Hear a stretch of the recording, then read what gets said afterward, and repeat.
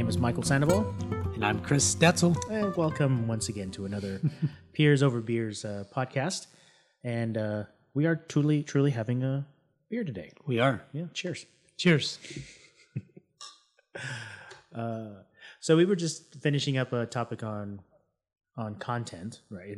And there was some interesting topic we were going in around how do you sell, the community. You were one of the things I have to hand it to you was your ability to kind of get in front of people and talk about the value, right? And I had mentioned at the very end that it was really hand-to-hand combat, right? Yeah, it was. And kind of as a catch-up, we were talking about was content strategy around one of those areas was around finding tribal knowledge and talking to those who had the knowledge and getting them to contribute to the community.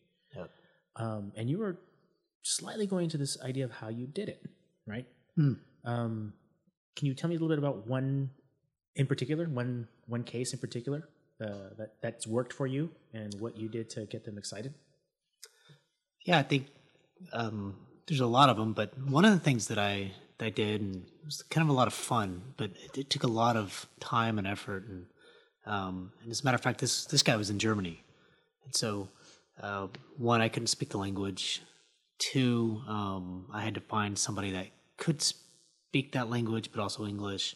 So what I did was I worked with the e-commerce team in Germany, and I was like, hey, look, I need somebody that is an expert in what we call automation or KNX and these things. And so this woman, Marion, super awesome, if she's listening. But she found me this guy, and so I talked to this guy. He knew English a little bit, and so I let him know and what I was doing. He seemed very excited about, creating content and those things. But the problem was, it's actually getting people to create content. Does that make sense? So no, it's really difficult. If I say, hey, you want to write a blog? And they're like, well, yeah, but it takes a long time. How do you do that? Yeah. So what I did was, and maybe you came up with the idea, I don't remember, but things I do today, whether or not whoever came up with it, we went to a place. I went to a place called Upwork. Oh no, not on that one. We didn't, right? We went to some other place. No, I remember pulling. I think we started. I remember at least. I think it was for this one. I posted something on Craigslist, and we had a content writer. But that was for something else. No, earlier. we went through some agency to get this person. Oh God, no. Okay, Yeah. So we went through this agency, and so what we were looking for was somebody that was in the U.S. Yeah, it was Aquint. Yeah. Somebody that was in the U.S. but knew German very well. It was a native German speaker and also knew English. And so we found this guy that was really good. I forget his name, but anyways, we basically interviewed the German guy from Rexel or Hagemeyer at the time, and we pushed out like 10 plus pieces of really long content, that was really juicy for SEO, and we put it under his name. The other piece, so there was a lot of wiki articles, which was really good, and there's product related and things like that. I mean, this stuff became. At first, we didn't know if it's going to work, but this stuff became really, really juicy.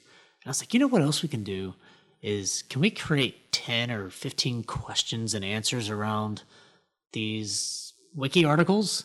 You're like, yeah, go ahead. So what I did was I had somebody post the questions, and lots of questions, like 10 or 15 questions. I think it was 15 on the grid.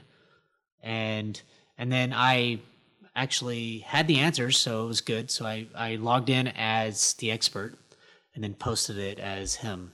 And so we got extremely good content. And then I created a couple blogs around those Q&As and things. So, from a content standpoint on that one topic, it was extremely good. But, the content was really good, but that person was really excited. And then I had a couple of other people that were wanting to do some of that as well, because that person would tell them how easy it was. Yeah, or because we had somebody whatever. write it.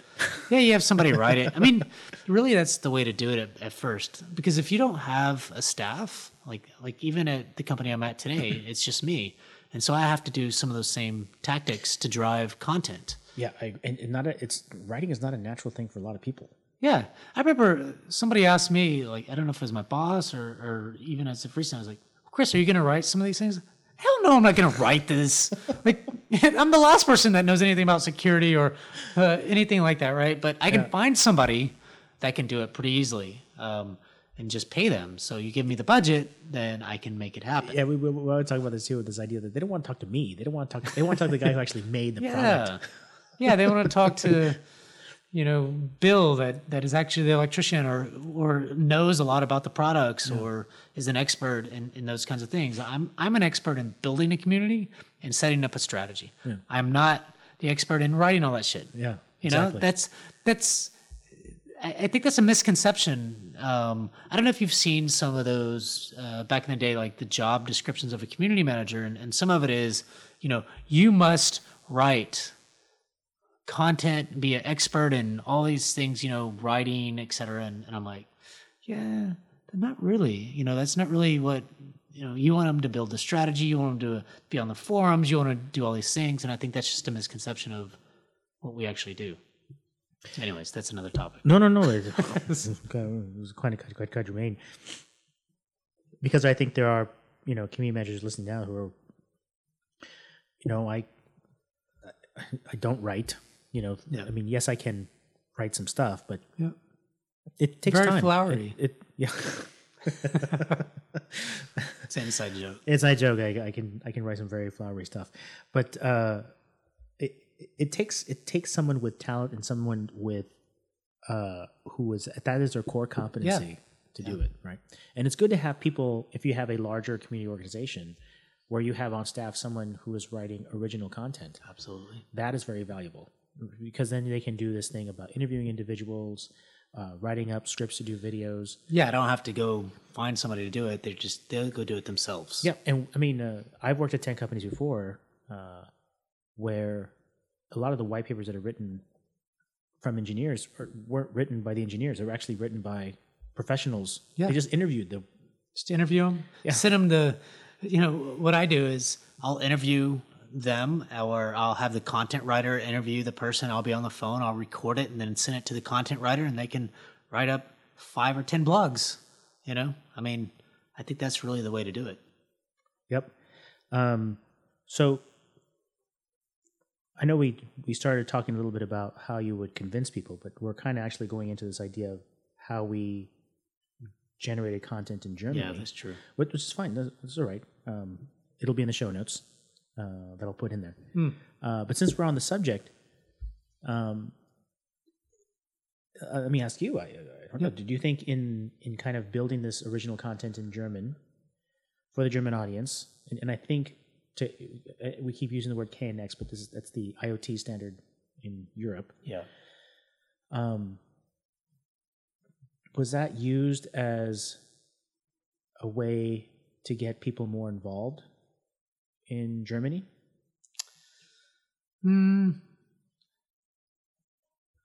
It's hard to know because for me, there were a few people that were interested in getting more engaged in the community in Germany, but the people that they dealt with, it seems like whether they were customers or internal people, the English there wasn't very great.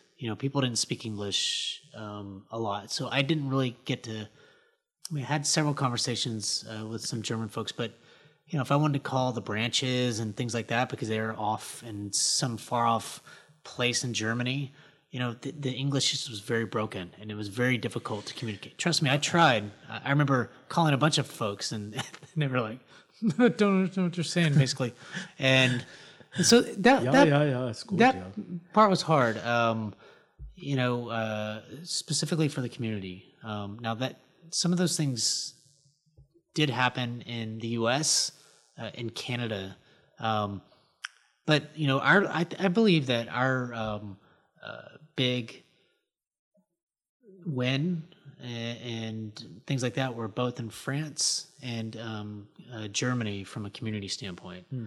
There was some big wins in Canada, as I mentioned. They were very excited about, but we didn't really do a lot of content. It was more of them getting their customers out there and asking questions. Another big problem with that was I didn't have anybody to answer those questions in Canada. Anyways, it's another issue that we.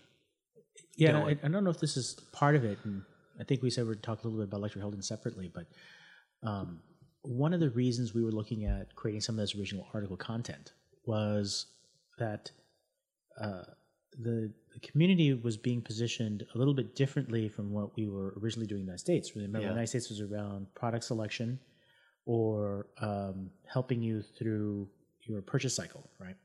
Self-help type stuff. In this case, it was centered around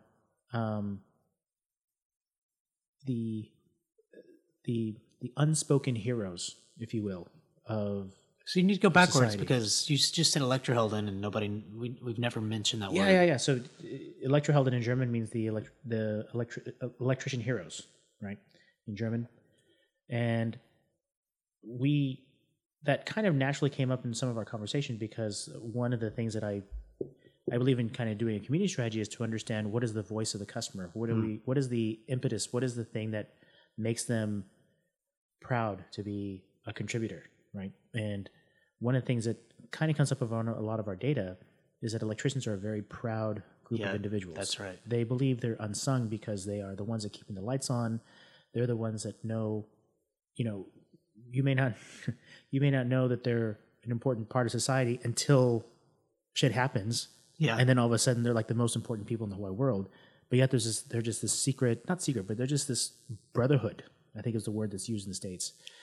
And in Germany it's the same way, right? They believe that they were the unsung heroes. So this is the whole idea about electrician heroes. Yeah. Right? And that's where Electrohelden comes in. And it seemed to speak well, right?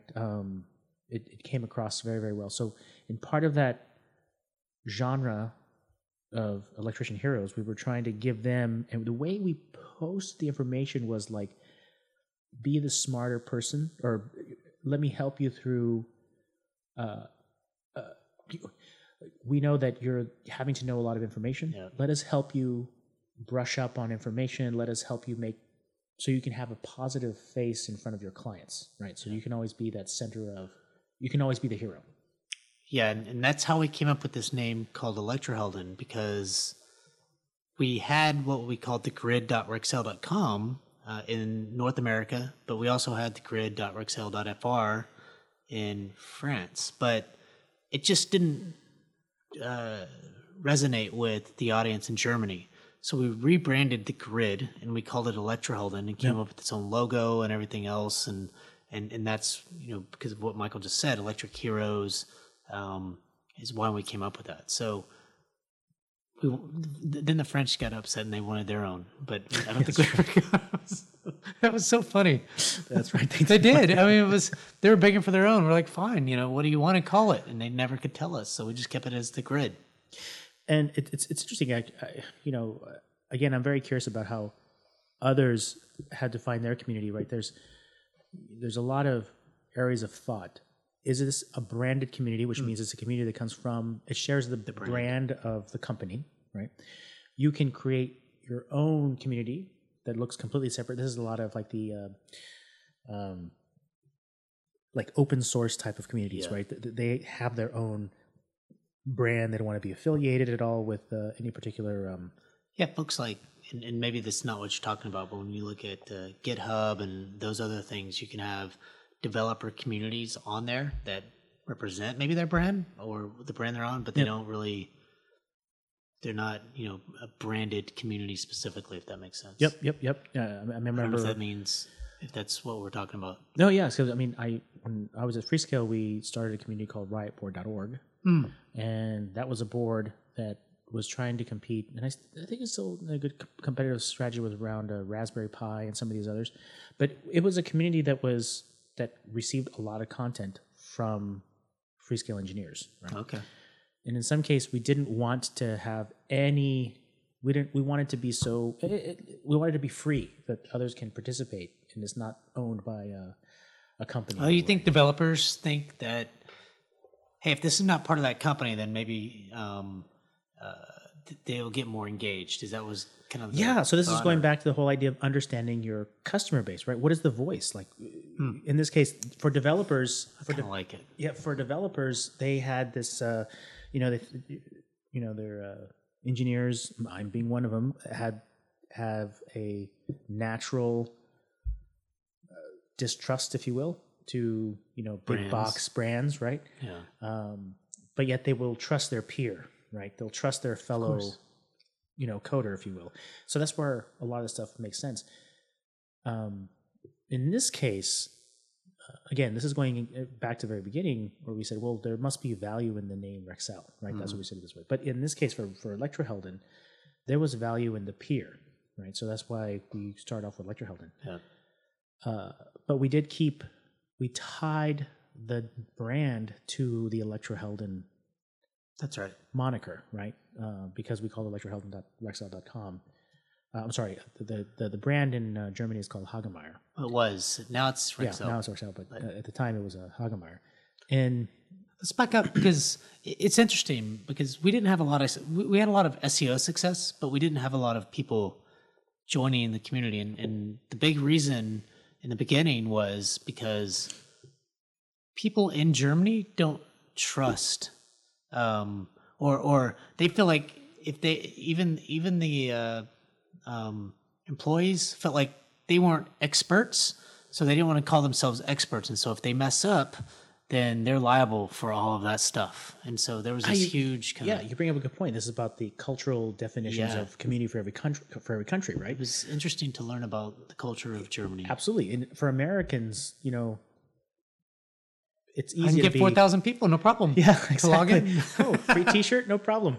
But in Germany, there was so much like, who's going to be reading this?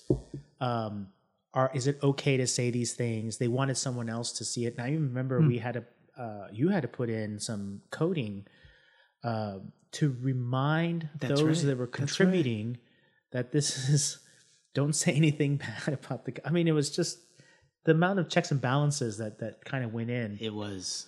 But it was cultural, right? There was a Very. part of that culture. So, again, for community managers who are expanding their community, again, this sounds trite, but yes, you have to understand the culture. You have to understand the customers. What do they do? How do they react? Is this natural for them to talk online? If it isn't, how do you ease them into it? And even though as an American you may think, oh, pshaw, I don't need no stinking badge. No, if you want your community to be successful, you have to do these things, right? That's one of them. I remember that you had to do some. We had to do a lot of legal stuff. We had to have it reviewed by EU my law. gosh. I mean, we had It was insane. it was insane, but it got launched, right? We pushed it out Yeah, it there. was launched and And what we was made it happen. what's very interesting, I know when you would talk to individuals, and you're right, there was a language barrier, but even with some of our colleagues in Germany, Yep. they would ask questions. Has this been blessed by? They would go down the list. Has legal seen this? Yes. Has marketing seen this? Yes. Well, what's funny about that too is when I was talking to the French, they're like, "Was this approved by the Germans?" Because That's right. because if it's approved by the Germans, There should be no problem for us. then no problem for us. I'm like, all right. So if Germany approves certain things, Yeah, by from de law, facto, by law, it it's- should be just fine. it should be easy to get through. Yeah. that. It was pretty funny, but again, this is going back to a conversation we had a podcast ago, which was, did we do this as a community manager? Yes. We were the ones in front of legal. We were the ones working with the marketing team, Yes. coming up with the moderation guidelines, training Everything. individuals. That's what you got to do. You gotta Yeah, push these things it's forward. funny. A $14+ billion company, and you and I and this guy Jeff, that developer, just doing. Like I said, it was a third of our job, but a big part of it was community, and the shit that we got done was pretty amazing. If you think about it. I mean, just on the legal side, up to that point, the company had never had a set of agreements blessed on the EU court and even on the US court around social contribution. Yeah. Or they never thought about how, because I would even ask this question. I said, surely a company this size would have some sort of way to understand what happens when an employee contributes externally, right? And they go, So, I mean, the groundwork we had to lay for the company pays off for them now, right? But it was, two guys just. Yeah, I remember. That's right. I remember a story went to legal in the U.S. and this wasn't on Community, but it was around ratings and reviews. It's just about giving prizes and things like that. And so it was certainly eventually going to be around Community because we wanted to give customers gifts and stuff, shirts or whatever. But even the U.S. guy at Rexel was like, "Yeah, we've never done this before." I'm like, "Okay." I mean, because going digital is difficult, and they didn't have at the time a great digital presence. Now they had some websites and things like that, and and especially from a social digital standpoint, it was completely different. Yeah, no, it is completely different. And again, this is all the fun part, right? This is how you start. I mean, for me, this is fun, right? For me, that is the fun part, is to go figure it out, put it on the whiteboard and say, okay, this is what we got to go do. Yeah, if I look back, I think about how much fun I had. I mean, it was highly stressful for me at the time, but it's because I was in a realm that I didn't even completely understand, but I believed it, and I believe it even more now that I've been in it for several years. And so, it's a hard thing. If you look at the company I'm with now, I wouldn't say we're exactly similar, but it's still doing something that no one's done before. The company's been around for almost 20 years and doesn't have a community, which is crazy to think about. Our competitors have had communities for 10 years, and they tout that they have one company touts that they have 300,000 plus members. Yep. Now, that doesn't really mean a lot, but correct. But it is active, or it seems on the outside active, and so we're lagging behind.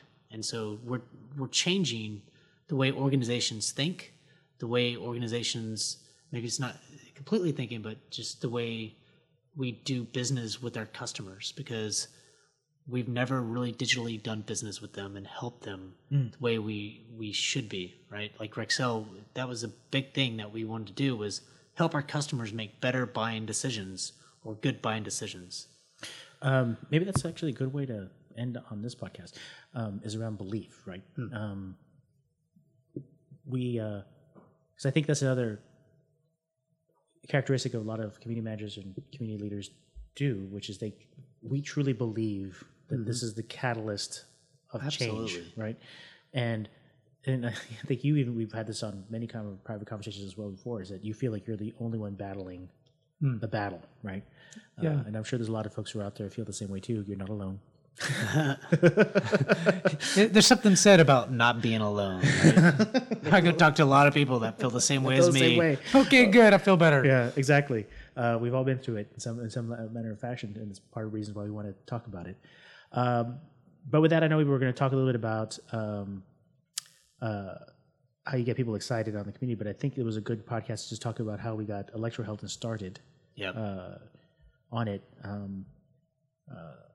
for this podcast. But join us again next time. My name is Michael Sandoval. And I'm Chris Detzel. Thank you very much for listening. All right, thanks.